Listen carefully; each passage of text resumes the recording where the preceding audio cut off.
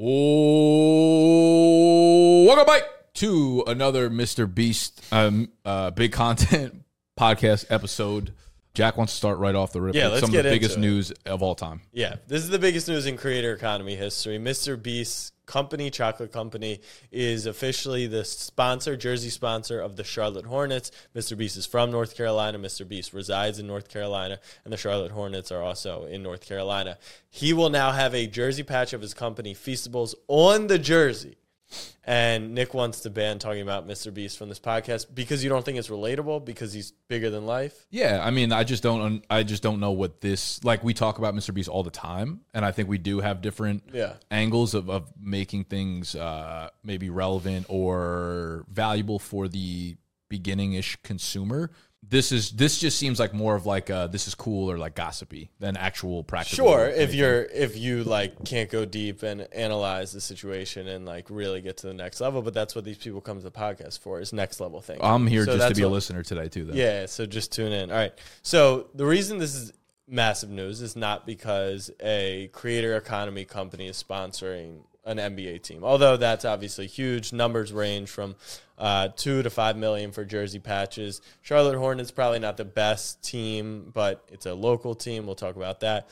But the reason I want to talk about this is because, do you think that the Charlotte Hornets should be paying Mr. Beast, or Mr. Beast should be paying the Charlotte Hornets? Because my hot take is that he should not have to pay a singular dollar to that franchise to get that patch, because the amount of leverage that he holds is the greatest in the history of professional sports when it comes to sponsorship. He's going to create one YouTube video. It will generate 100 million views. It will talk all about the team. If he involves players in the video, LaMelo Ball may grow by 500,000 followers. Then LaMelo Ball, just by playing for that team, will gain Puma deals that'll be worth $5, $10, $20 million more. Though he could change the entire vibe around the team as it's known by the public. Will it impact the X's and O's? Probably not. Will it make it a free agency destination? I'm not saying it will, but it's not out of the question. Deion Sanders is making Colorado, I understand, pro college different, but I'm saying that Mr. Beast getting involved with that team, look at Wrexham. Look at Wrexham. Wrexham is an English soccer team. Who's Blake Lively's husband? Ryan Reynolds. Ryan Reynolds and his buddy Rob McCain, whatever it is. They bought an English soccer team, League 3. They've already advanced to League 2. They have a documentary about them. They play friendlies against the top teams in the world. It has literally changed the franchise. Now you're bringing the biggest creator in the world with distribution that no other person in the world can touch, and he's going to attach himself to the Charlotte Hornets, which is quite ironic. My point is, Mr. Beast should not have to pay. I assume he did, but I think it's one of the craziest deals ever, and we're going to see the leverage in all of that. I mean, do we know? I think it's a really interesting angle, and I think you're probably right, barring the fact that we don't really know any details of it besides the jersey patch. Correct. Like the videos, all that other stuff, like happened with a ton of other work behind the scenes of him pushing it. Like this could be different than just like, okay, Mr. Beast wants to put the Charlotte Hornets on the map of 12 to 20-year-olds. And it could just be like, this is like a food brand being the sponsor of a basketball team. But I'm saying the upside is they should probably just make him a part-time owner. Well, they should give him that. I think is correct, and I think that's just a different conversation than the jersey patch itself. If we were just like, if the headline tomorrow was like Mr. Beast becomes minority owner in a team or whatever, which I don't think is unfathomable given his net worth. Yeah, that would be a really cool conversation to have, because he's like more than just someone. I think a lot of times with owners and sports teams in general, and you could even, I guess, relate it back to smaller businesses and stuff, like taking on money. A lot of the value that's given from the person investing is simply that. They're just investing and they're giving you money for it. Yeah. And I've answered this question like quite a few times. Like if companies reach out to us and we're like, hey, we want to give you investment money to, scale or do whatever you want with it, 99%. I mean, right now we don't need money. We're not looking to raise money. But even if we were, realistically, I think we would only do it with strategic partners per se. 100%. Like we wouldn't take it from just this person or that person. And maybe I'm just saying that now because we don't actually need the money. But I would prefer taking it from, even if it's another media company like Barstool or something, like if they wanted to invest into us, because money is one value prop that they add, that they give to us, but they also can teach us much more about infrastructure and scaling and things like that. And that's where I think the conversation becomes interesting depending on how involved he really is with the team. Because then he can get into the branding thing, and then the contract could be like, you have to promote us via this, et cetera. So LeBron has spoken openly about taking on an expansion team once he retires. Vegas is the rumor for everyone for where they want to go next, and also the team that might make most sense for LeBron. Is it insane, and it might be, to say that Mr. Beast, as a minority owner, would have a bigger impact on a team like Charlotte than LeBron James on Vegas? Is that crazy? And even if it's crazy, is it like 1% possibly true? Well, I mean, describe impact, I guess. I'm talking about from a financial standpoint, probably not, right? Like if LeBron has ownership in the Las Vegas, Cards, then they're going to be valued more than the Charlotte Hornets, most likely. But Mr. Beast could hypothetically like create lifelong Charlotte Hornet fans. Do you think that because LeBron's just the owner there, that people will root for them because LeBron's associated 100%? But like Tom Brady owns part of the Raiders, and I don't think many people are swinging over there. Slightly different, but my point is, Mr. Beast could, if he was all in, right? Let's say they gave him a real piece, and his job was to turn every 12 to 20-year-old into Charlotte Hornet fans. Couldn't he make a bigger impact? He could probably create like a little bit of an army for sure. Yeah. I think they would just, it's tough because it feels like it's comparing apples to oranges in the sense that Mr. Beast would be improving the franchise's fan base while LeBron would have more of an impact on bringing players. Like they would more likely want to probably play for Vegas because LeBron is there. That's true. If Mr. Beast took like a, almost like a Gary Vee approach, like Gary's building out the sports agency, right? And a lot of his approach is like, yeah, cool, we'll try to get you a good deal, whatever, we'll get you drafted, etc. But like there's no one better than building out a personal brand than we are. So it's like we're more in it for you on the off the field stuff, and you can tell that we're actually going to deliver on that because of what I've done personally and the brands that I've built personally, Gary Vee speaking. Yeah. If Mr. Beast kind of took that approach with bringing players in, I think that could be really interesting as well. Like more collabs in his videos, getting more of the younger generation to be appealed to the individual players. That's something that's really interesting. I don't know if like players care that much on the surface about like Mr. Beast or that stuff. And obviously this is a random discussion like way into the future about it. But I just think their impacts are very different. And Mr. Beast would take like, I feel like a long time for him to be accepted into like the basketball community. For sure. Although he's a hooper. He can hoop a little bit. He's posted clips, which I think are pretty funny. Really? But he's not terrible. So how do you connect He's tall, right? Yeah. He was also amazing not amazing, but he was a really good baseball player. Yeah. Apparently he was like all state, I think, when in high school kind of thing. I didn't know that. Gave his life for the YouTube game, though. How do we connect this to the smaller creator? My opinion is just the biggest example, and it's an encouraging example for the smaller creator. To me, this stamps that creators are never going away. That this, like, while Deion shifted college football, I genuinely believe this is the moment in time that has stamped that creators and content have now taken over, just taken over. Now, it'll go through ebbs and flows. Leverages will always be shifting. It's constantly a game. But you've got a creator, a YouTuber, who is now sponsoring an NBA basketball team. And there's a real conversation to say, like, how impactful he could be. It could be absolutely insane. So I just figured we talk content, creator economy. It's worth talking that. The boys secure an office. Well, we got one. Let's go. How's it work? I haven't paid anything, so is that secured? I haven't signed anything. No, I mean it's definitely not actually locked up, but we agreed to terms, which is like the big hump that we not necessarily need to get over. You could source that. Oh, 2-year.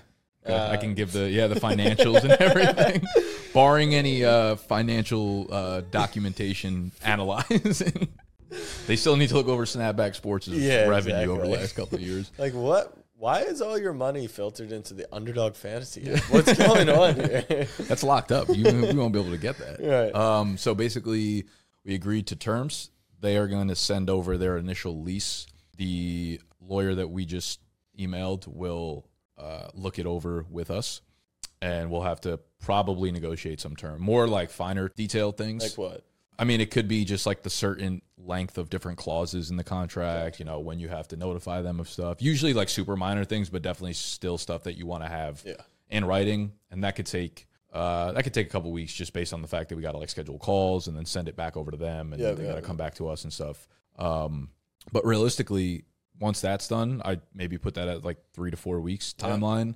We sign, send in the security deposit, and then we're kind of just waiting on the timeline then. January 1, I guess. Yeah, Jan 1, 2024, big year for the brand. We talked about it a little bit before, but I think now is a really good time, obviously, to talk about it. The thought process behind the joint office, now that it's terms agreed, like, what's your thought process? Because I got a call, not about this, but in a conversation with my mother-in-law, and she was like, are you guys competitors? Are you rivals? Do you work together? Like, how does it work? And I think on the surface, we're competing of sorts. Like, we both create sports content. And to be honest, I feel like you have to be like really out of touch to even bring that up. And like a mother-in-law would be a person that, but no one like. No, I think it's a realistic question. Like, yes. What if NBC and Fox shared an office? They're smaller than us, but like similar, you know. That's fair, I guess, but not from like a smaller creator standpoint, in my opinion. I feel like, yeah, that would be kind of weird, I guess. But give it, like, I agree with that. So give them the explanation on why it isn't like that for you. Okay. Well, first of all, like, we are not in the same, we're pretty much not in the same field or even in like the same industry outside of like sports media, right, in a sense, right? We are in different niches of the sports industry. When I'm looking at The Office, what I think this will be, actually, and I'm kind of just going all over the place now, but I actually think this is going to be like the first of its kind, sort of. I think we're actually, I don't know if we're going to set a trend, but I do think we're going to start seeing a lot of people start doing this. I think like as creators become like media companies, they'll see what we're doing and then start to mimic that in the same way that, like, you know, getting an apartment, it's cheaper to share with two people. And it's like a lot of times more enjoyable to have someone else in the place, whatever. And that's kind of the way I'm looking at it too. It's just, we can work off of each other. It's always nice to have more resources with each other, another brain or two or five brains in there to think of creative things. There's the idea of collabing together. There's the idea of the fact that we work with a lot of the same partners. So like elevating that type of content comes into play. I think, I mean, for us from a business standpoint, again, just like sharing the office space is a little bit cheaper for us. Cheaper, more cameras, more lights, more microphones. Yeah. Split Wi-Fi, split cable, split equipment, split couches, all that stuff. Did you see from Scott Coe? I'm not sure if this is the Q&A you were going to bring to the table potentially, but that was one of the ones I screenshotted. Yeah, he said, if you and Jack split office space in New York City, would you consider holding one room open, available to BDG Snapback followers to apply and use one creator at a time per month to make content, like an artist in residency? So this feels like what you're talking about, right? And this is, you've spoken about kind of your dream and goal is to create an opportunity for creators to come in. And I think until I saw that message, that gave me so much clarity on our open room. Like, that is 100% going to be open to people to come utilize and work out of. Yeah, 100%. And that's kind of always been the idea. And like, this to me doesn't need to be, the question was phrased like, are you going to make this one room open to people? That's like a very tangible, like black and white decision to be made. Yeah. And the way I look at it is like, it's always open to people. Like, I think, I don't know if I necessarily want to have it open to anyone, like anyone that follows BDG or Snapback, but anyone who like comes onto my radar, anyone who finds himself in my network, that kind of stuff is always open to people. And I think it would be cool to create like sort of this, but in the new office as like a podcast studio for people to come in and use whenever they want to, you know, whether it's like you and Marlon or whether it's like Danny Miranda is in the city for a day or two, wants to interview some people. Like, be it people you've had. But I think there is another level to where Scott Coe's asking. It's not open, you know, we're giving you the keys, but how would you get in touch? Because that's the next topic that we'll expand on, which is what type of message would you get, right? Because I don't think we should limit it to just people with a following, right? Sure. It's people who at least are showing aspirations of creating content. So you're in the big content Discord. To me, that would be enough, right? Is you're constantly consuming this stuff. You clearly would love to create content around us, near us, in our space.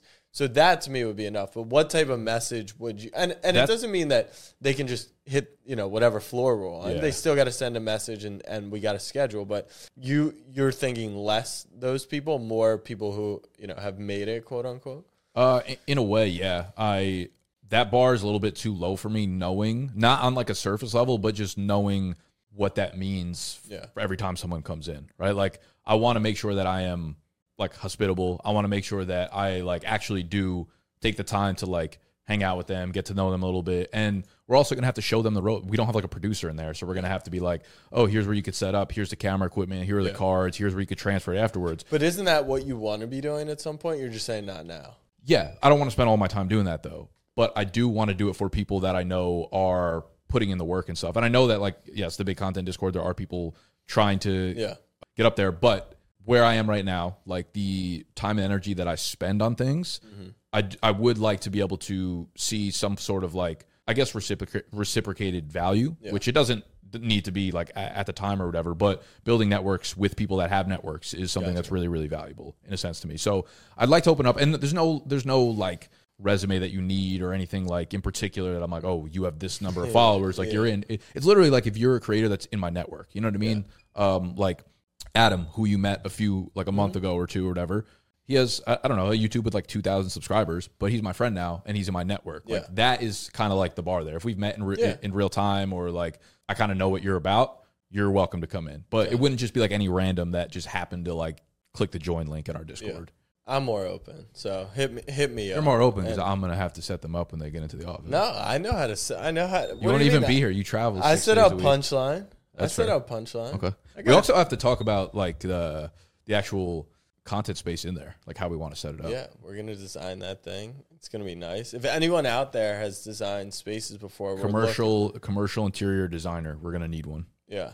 Because I was thinking, we got essentially we have 3 rooms. One is going to be like a solo content factory. One's going to be open space for people to work, and then one's going to be an open space with different set scenes and studios. So that's probably the room I would say we need the most help with, which is like how do we best utilize? It's a big space, like it's a really big space. The other thing we have to consider too is there's a lot of windows in that big back wall.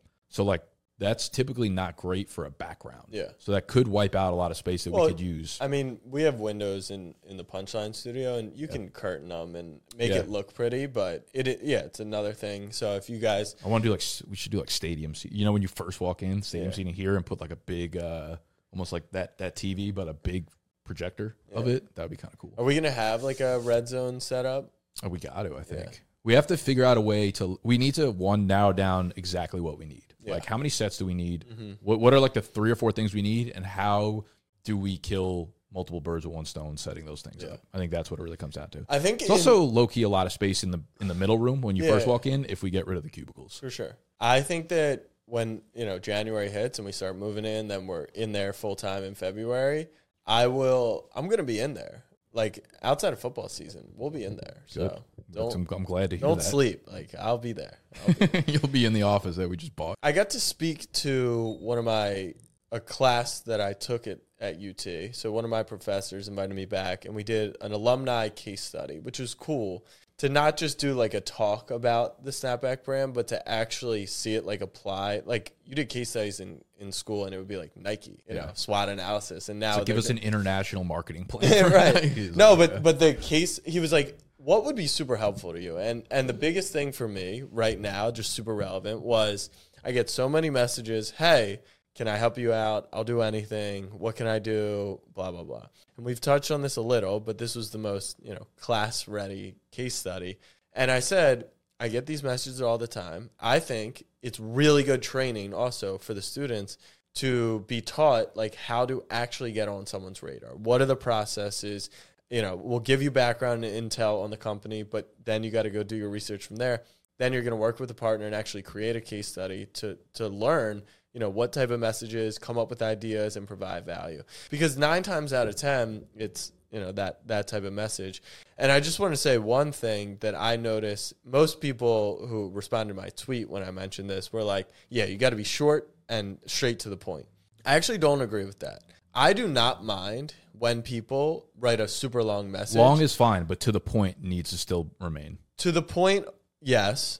Don't ramble. But I don't mind if you're giving me a ton of context. Right. Which is like, yeah, I did this social media at this account, and we got this person to retweet it because I networked in by doing this, and here's the little hack that I did here. I don't mind long. Give me your whole 4-year history. Make sure it all makes sense. It's context. It's to the point. It's like telling me what you're good at, what you can do. Like, that is fine. Once you get there, then I can't have you say, I'll do anything, I'll work for free. That is not appealing to me.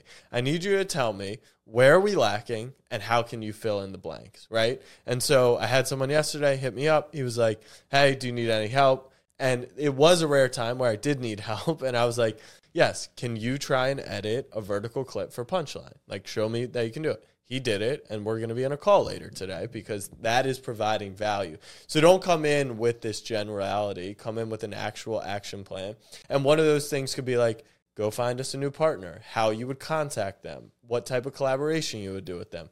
Like, actually provide value. So I'm excited to get the case study back from the students because I'm going to get to actually review them, and maybe I'll steal some of their ideas and, they get class credit for it. But I don't know. Do you have any other tips on how to kind of break through? Because it's applicable to applying for jobs, doing pretty much anything in life, getting in contact with people. Well, it's actually kind of funny that you brought that up because, I mean, exactly what you described is pretty much how everyone else in the office got in. Right. So I want to say there's a line of like, I don't know if it's not really a math or a science to it. A lot of it is good timing. Mm-hmm. Like you just happen to be the person that emailed us at the right time. But I also think the more of those that you do, the better chance that you have to do. But like a perfect example of that would be like, if you're so passionate about working for Jack or working with Jack, you're probably following what he's doing. You'll probably understand that Punchline is a really important part of his business right now. So instead of asking, what can I do for you? Edit a clip or do something like, here, I made some graphics, like some cool quote graphics that Marlon said that you could post on Instagram or whatever. If they're good enough, which like you're not gonna be able to work for him if they're not good enough to begin with anyway. So that's like the bottom line. Yeah. Just do the work before he needs to put it on your plate, realistically. Is find the things. Like if you're really passionate about something, then that will be able to show through in like the research that you do when you reach out to them. And we had a kid, actually I shouldn't even say a kid, a guy, Mike, that came in or emailed me. This guy, random guy, Mike, emailed me. It was a long email, but it was really well thought out. And he was just kind of telling me all the things that he's done. He's like, I've done camera work for like these 5 college teams, for these 3 NFL teams. Like, this is my goal right now. I love what you guys are doing. We need help with like camera work, like actual professional videographer and camera people or whatever. I work in New York. Like, I'd love to like swing by and see what I could do. That was easy for me to just say like, yes, come on in. He came on in, took like a bunch of professional pictures. He's actually working on our vlogs now. He's like, yeah, he's a dude with a full-time job. He's like, he didn't take the Polaroids, did he? No. Okay. That was like those. They look professional. Hell yeah, those are cool. But Mike came in and we just kind of had a conversation. I was like, listen, I don't really have anything for you, but like if you can provide the value, if you could figure out like based on hanging around with us what we need and just like you do it, and I'm like, oh, this is dope. We'll figure out from there like where it can go. And I think you have to transfer that kind of energy into emails, into DMs, into real life person, whatever. And he brought a lot of skills to the table too, things that we don't necessarily have in the office, which was really, really cool. And I could tell how passionate he is about just like sports in general, but like what we're doing, all that kind of stuff. So yeah, I mean, be targeted. It can be long, but like make sure everything that you're putting into an email or a DM has purpose behind it. I am a big believer in paying interns because I think I didn't know because I was fortunate, but I didn't realize the privilege of taking an unpaid internship, right? For people who have to pay bills, they got to go to work, they got to pay for school. So I'm appreciative of that. On the flip side, if they're asking for, if I offer an internship, it will be paid. That's kind of my policy. If you're asking to work and to get your foot in the door, there I don't have as much of a problem with taking unpaid work, right? It's your request. You want experience.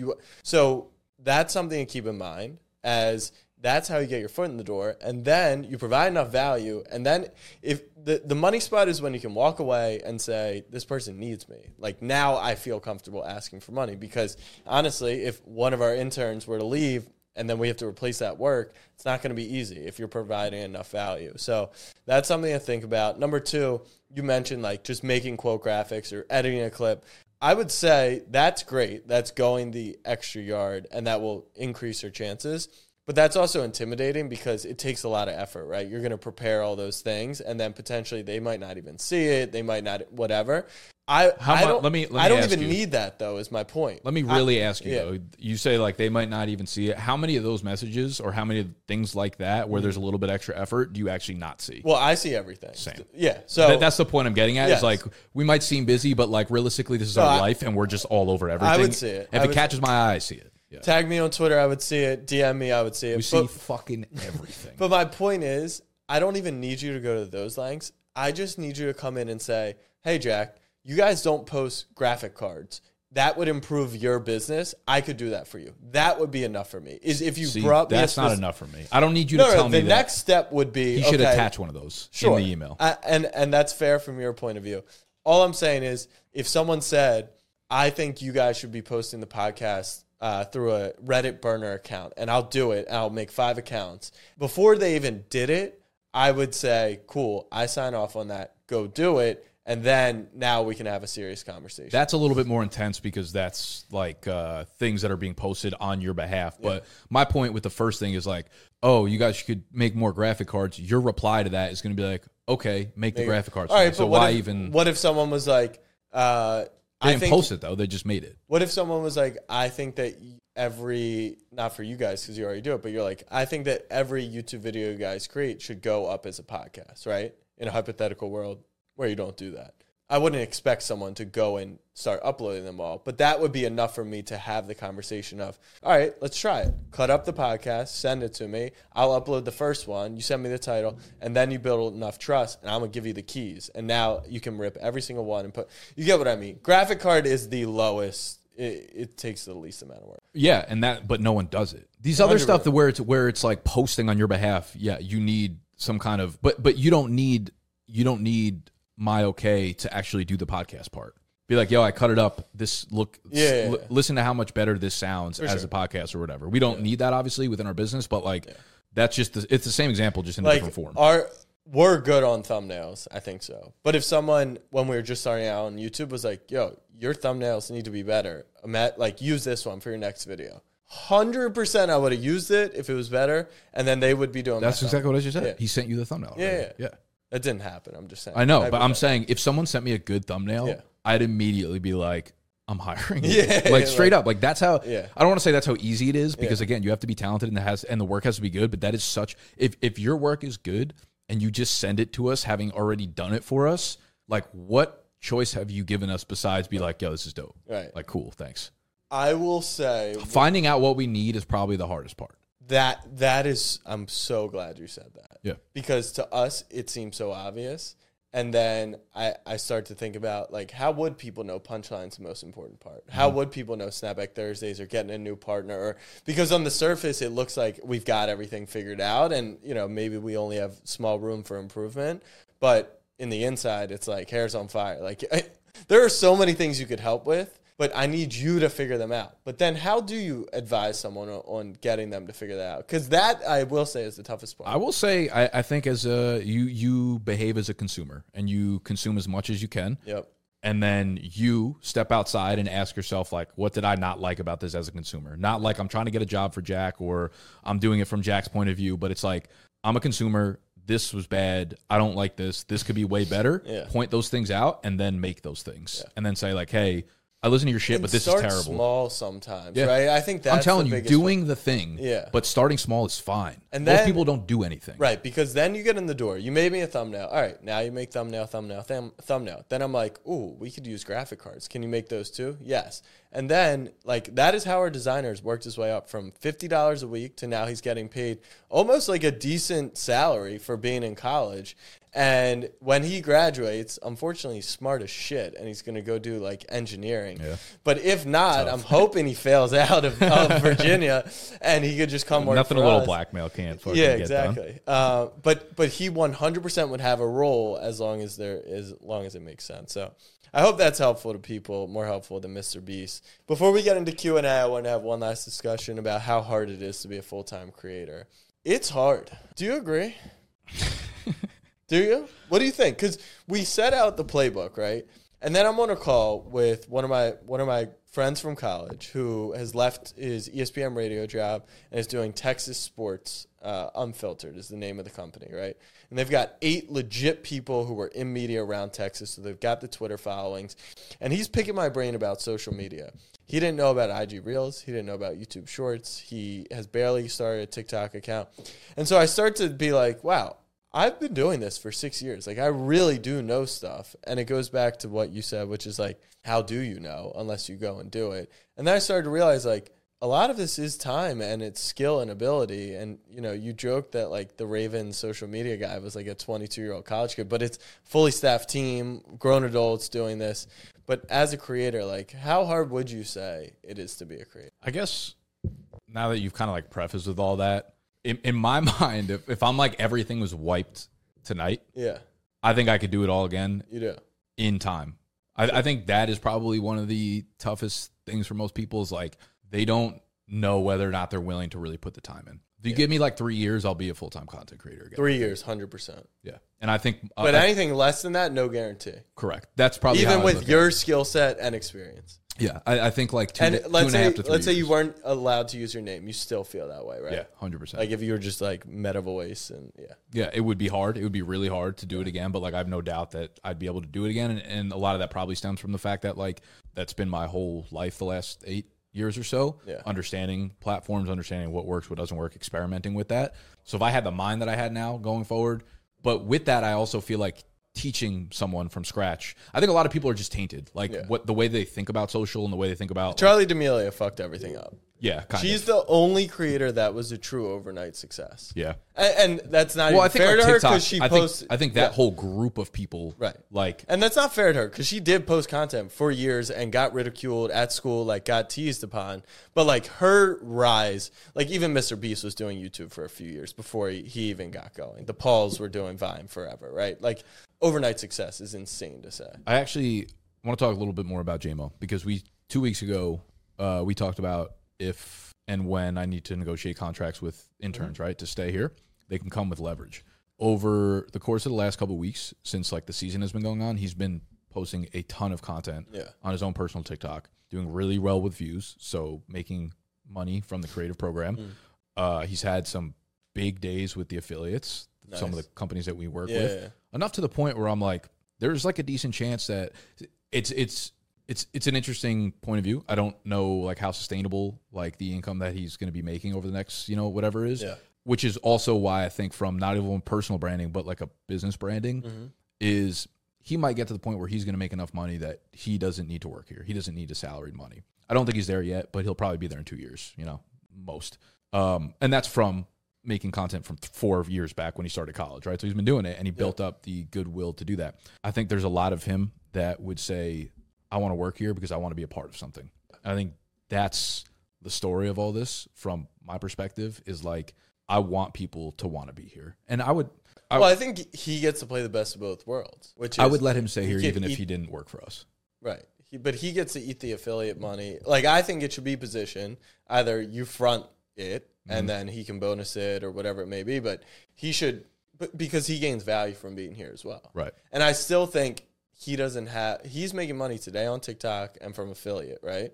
But if affiliates go away and TikTok Creativity Fund, which could, you know, bust at any moment, he doesn't have the business brand yet. Yeah. Which I think he will only continue to grow by working, but also by working with you. And so there's leverage all around the park. I think it's just a really interesting time for creators, given the fact that the platforms that you can do numbers on are now paying the creators to do so. So I think it's actually easier to become a full-time creator now than it ever has been. It's obviously a little bit more saturated, but like that saturation comes with just a million people that don't know what they're doing and a million people that are just like grasping at. Because we've talked so much about how the best creators are actually the best business people. They've just combined content with that. But now if they're paying just off views, which is unprecedented, then maybe not the best business people are getting into it because they're still being rewarded for just viewers. Is Creativity Fund still running the same for you guys? Yeah. I mean, our views have been going down collectively. But like it's same money-wise, CPM or RPM, yeah. I think so. I made $200 on a video. There we go. Yeah. What video? Justin Fields kind of shit. Oh, I saw that. Yeah. Yeah, I mean, money-wise, I think the same is flowing in from there. And it's kind of cool that, like, I think we're starting to see a little bit of the fruits of our labor in terms of, like, what we're trying to create here. Like, JMO obviously has a large following. Gut, one of our other interns, has started to build his own personal brand through BDG and posts consistently and kind of sees, I think they're a little bit in, like, friendly competition. Yeah. They're not, like, at the same level, obviously, as creators. Yeah. But I think JMO's learning from us and JMO's learning from other people on TikTok that he looks up to and aspires to, whatever, that are not us, that are other fantasy creators. And then Gut's kind of seeing that and like not taking it slow, but like, you know, starting to build upon that. So everyone's starting to become their own like little personal brand and build their own leverage through that, it. I think, is why The Office will be great. Yeah. Because it will create, and I actually don't think it's even healthy competition. I would just say it's more so motivational. And to see someone else. That's what I mean, yeah. And you just feel like, all right, I'm going to do it. And I'm even going to let me, you pick my brain. Even me, like seeing the success that Jameson's having. 100%. Me, I'm you like, want to get going. Now I'm like, okay, I actually want to start doing things a little bit differently. Yeah. I see the success that you're having, Yeah. or I see like the things that you're doing really well that we're not doing. So it's like, that's valuable to our company. You're doing it for yourself, but like, let's, you know. And it's also hilarious. Like, we talk about it, we know what to do, but sometimes you just need to see someone else internally doing it to be like, well, I'm an asshole if I'm not I'm not going to actually do what I'm preaching. So Hallie came home from engagement party and was like, I want to start posting TikToks. Like, my friend, she just got sent like $1,000 worth of clothes to try on, and I was like, all right, you don't like to hear stuff, Hallie, so I'm gonna give it to you straight up. I know you're gonna fight with me over this, but here's the deal. Number one, if you're dead ass serious about this, I will help you. If you're not, don't waste my time. Number two, if the first thing that comes to your mind is you want free stuff, that was it. Yeah, you're she's fucked. done. You're fucked. So she said, let's try it. Let's do it. And so she had already filmed her first video. It was like 30 minutes. I said, well, first of all, cut it to 4, if anything. And by the way, you need a better hook. You need a better thumbnail. Think about music. Think about caption. Think about hashtags. And before you post your first video, I want you to come up with 50 ideas on what your angle is, and then like content ideas. And she gets, through 6. She's like, can I just post this one? I'm like, no. Gets to 25. And I don't want to say she quit, but she was pretty much like, you know what? I just want to do this for fun. And that was the moment where I was like, perfectly fine. Treat it as your own personal vlog. And she's posted 3 videos, and like her friends enjoy it, and it's great. It's like, she's like, it's just Instagram, but like a vlog for me. And I'm like, that's fantastic.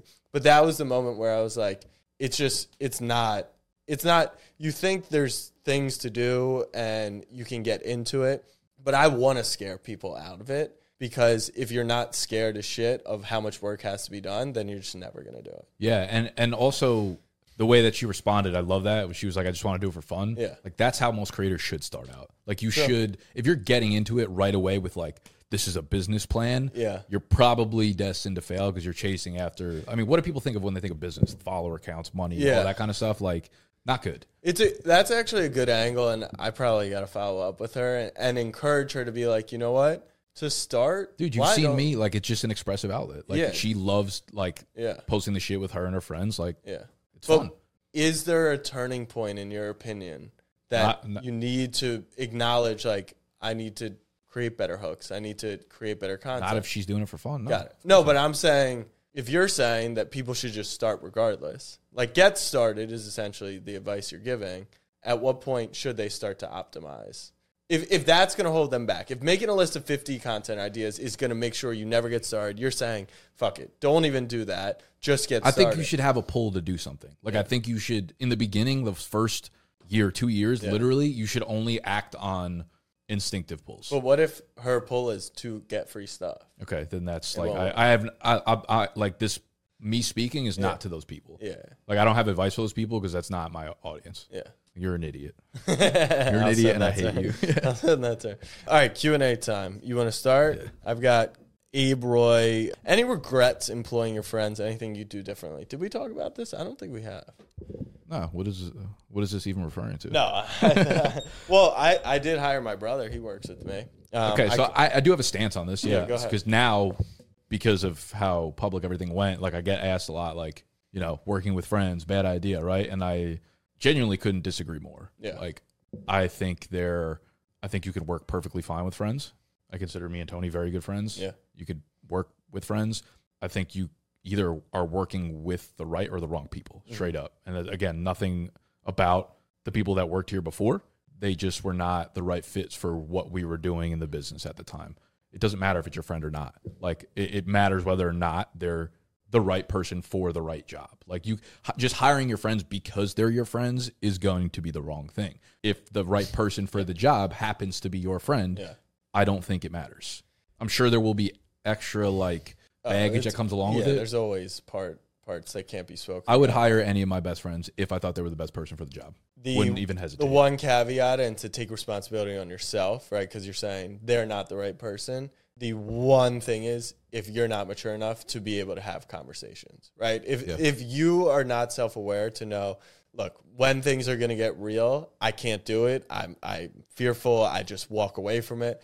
Then you can't do it, because if you can't have a conversation, then you're screwed. Yeah, and that was really tough. Yeah. Like even for me, I probably hit it longer than I should have. Yeah, and the deeper you go into that's the other thing. You do end up giving more leeway, more leverage, more all of these things to people that you already have a personal relationship with, because there is that kind of baggage. But I don't think there's definitely no rule in my fucking book that says I can't hire a friend. So yeah, I come from a family business, so that was not hard for me. And I think if you come from that, you also probably can handle it a little better. What cues do you have?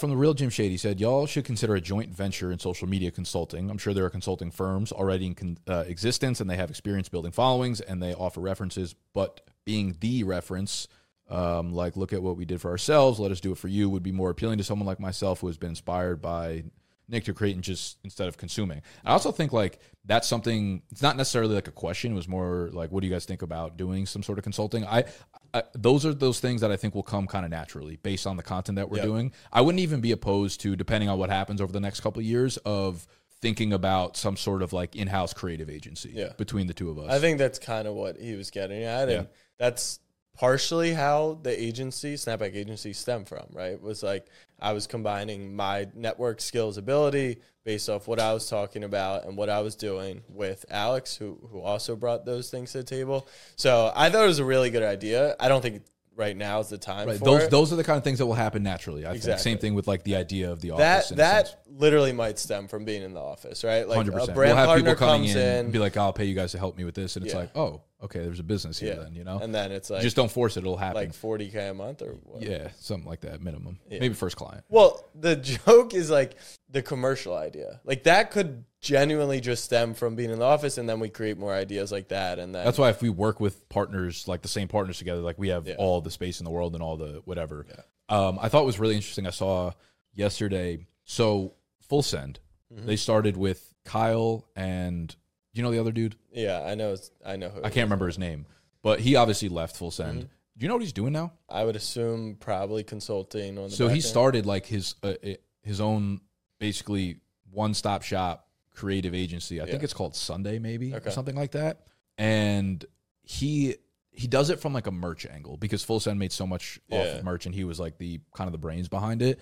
So he helps you create content, and then he also manufactures and produces all the merch for your brand as well, all like in-house. It's a really, really cool operation, and got me thinking about like more in the future type of ideas where consulting is cool, but like specializing in, you know, narrowing it down to being like, hey, we want to be the, you know, multi-person podcast consulting brand or whatever. Something like that, I think. I don't know. I want to put the link to the video I watched because it was really cool, and he actually does weekly vlogs. Is it like an explainer on his business, or he's vlogging it? It's not from the video I saw was a guy just randomly like, dude, this is really, really cool. This is what, what is his name? Yeah. Whatever from Full Send is doing now.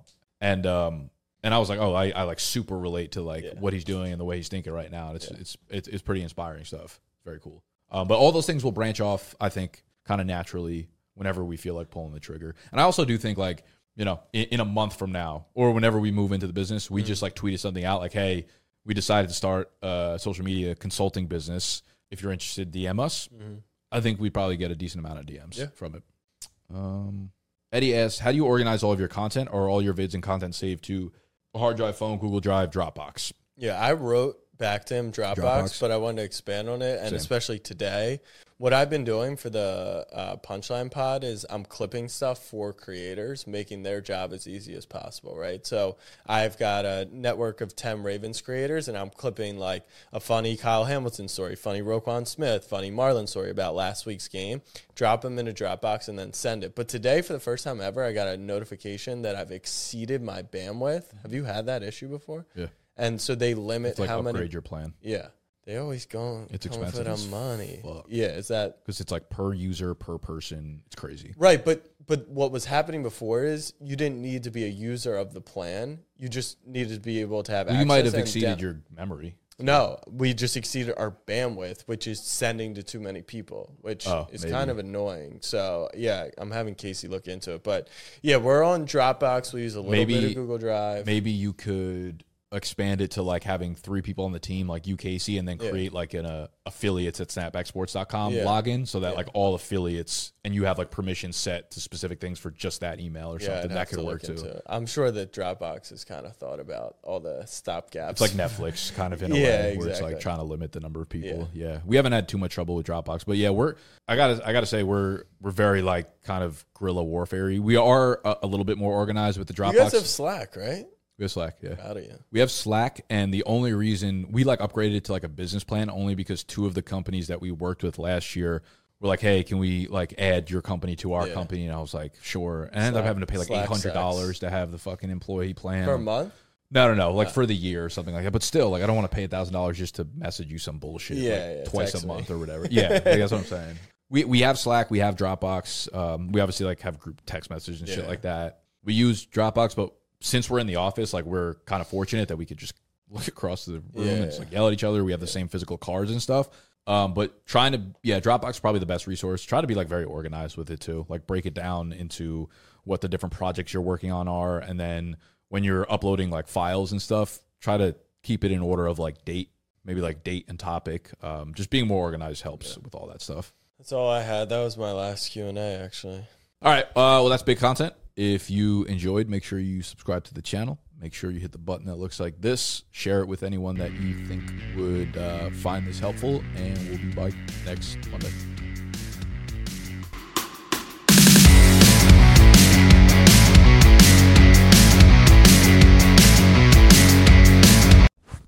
Hello. Do you hear me? I need my headphones. You couldn't hear me without them, though? No. No, I couldn't. Can I post this real quick? Do you mind? Do I have a choice? Yeah, if you mind it, but this one's we're collabing with the Ravens. Throw me in there. Throw me in the caption. That's my deal. Tag you. Don't post it, or if you do, you have to throw me in the cappy. What is it that you're posting? So it's a clip of Kyle and Marlon talking about Roquan. Just being crazy? Yeah. In what way? Like, took smelling salts before the game and like, walked onto the field. It was just, like, so fired up. And Kyle's like, dude, the game, like, hasn't even started. But they said, like, he's the nicest dude in the world. So Ravens liked it. Roquan Smith is a dog. Yeah, he's always been awesome. All right. Wish us luck. Who runs the Baltimore Ravens social team? Is it just like some kid? No, Garrett Downing. I'm friendly with him. He's probably mid-30s. All right. Garrett Downing. Is that name supposed to ring a No, bell? I mean, you asked who runs it. It was more just like what kind of person runs it, you know? Like adults, like a full-blown adults with Whole ass children adult. run Has children? social team. Married. I'll be married with a kid in... You're not even getting married. I'm getting married in Florida. Well, no, now. now Florida and New York are out because they can't play underdog on my wedding day. So... I'm not coming. So... Did you bring your Q&As? Yeah. All right, good. You want to do them before or after? Did you? Yeah. Well, I just figured it would take up the majority of the thing. Rather, well, let's rip Mr. Beast first. You want to talk about Mr. Beast? Yeah. What do you mean, do I want? I feel we're just like a Mr. Beast podcast. I mean, that's like the biggest news in creator history, in my opinion. Yeah, but it's not like... You want to start this? It's just like No. It's just a different level of everything we ever talk about with him. It's like, oh, Mr. Beast did something cool that no other creator has done and will ever do. But we can tie it to any creator, the amount of leverage that creators have. Right, but like, I think I might ban Mr. Beast from this podcast. After this. Okay. It's fine. But this is the biggest thing.